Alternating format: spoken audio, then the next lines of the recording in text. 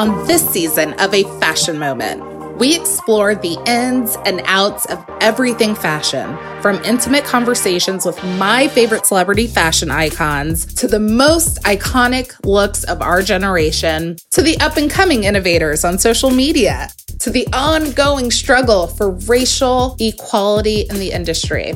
I'll sit down with fashion's greatest stars to talk about the roots of their inspiration, the struggles to break in, and the iconic visions that made the greatest fashion moments in our lifetimes come to life. From Lauren Ezierski's Day One Iconism. I would read magazines when I was a kid. I don't know, maybe fashion just is in the blood. My cousins were really conservative. They would look at me and my mother and be like, oh my God, like we're so freaky. I just don't care what anybody else says. I just do what I want to do. To the relationships Bevy Smith does not regret losing and the path to self-discovery. Everyone has their own path and their own journey. I have so many friends that are so happily married and they have children, all that. And I love that. And I'm not one of those women that's against that. But I know that that wouldn't have been right for me. To thine own self be true is what William Shakespeare says. And for me, I could not have found this Beverly, this little brown Bevy. I could not have found her if I had been in that kind of relationship, because at that point, everything that I was all about whatever they wanted me to be. To makeup artist Sandy Linter's relationship with late icon Gia Karanji and mental health in the industry. All her photographs will testify to this. She worked really hard and she wanted each shot to be different. And I think that exhausted her. The agencies just didn't understand to take care of the mental health of the girls. I think that upped her game into drugs. And I would never have understood that then, because we were all working hard. There was a lot of stress on us.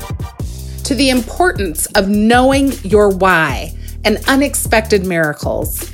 You need to know your why. You need to understand why you're doing something. And in the beginning, I can say I didn't know why I was doing this. I just knew in the very beginning, I knew that there was something that was pushing me towards this. This is the assignment I've given you. Go for it. Miracles have happened. I mean, real miracles.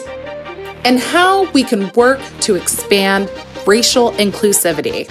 The changes that I've seen this summer and the first couple months of the fall in 2020 have made me more hopeful than ever in terms of inclusivity in fashion, in journalism. In part, all the credit goes to employees at fashion magazines, at fashion labels, in retail, Black employees, other employees of color, standing up and saying, actually, we have power here and we want to see changes happen.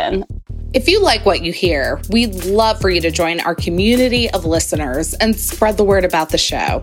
We also want to hear from you. Share your favorite fashion moments and dream guests with us by sending an audio clip or email to afashionmomentpodcast@gmail.com.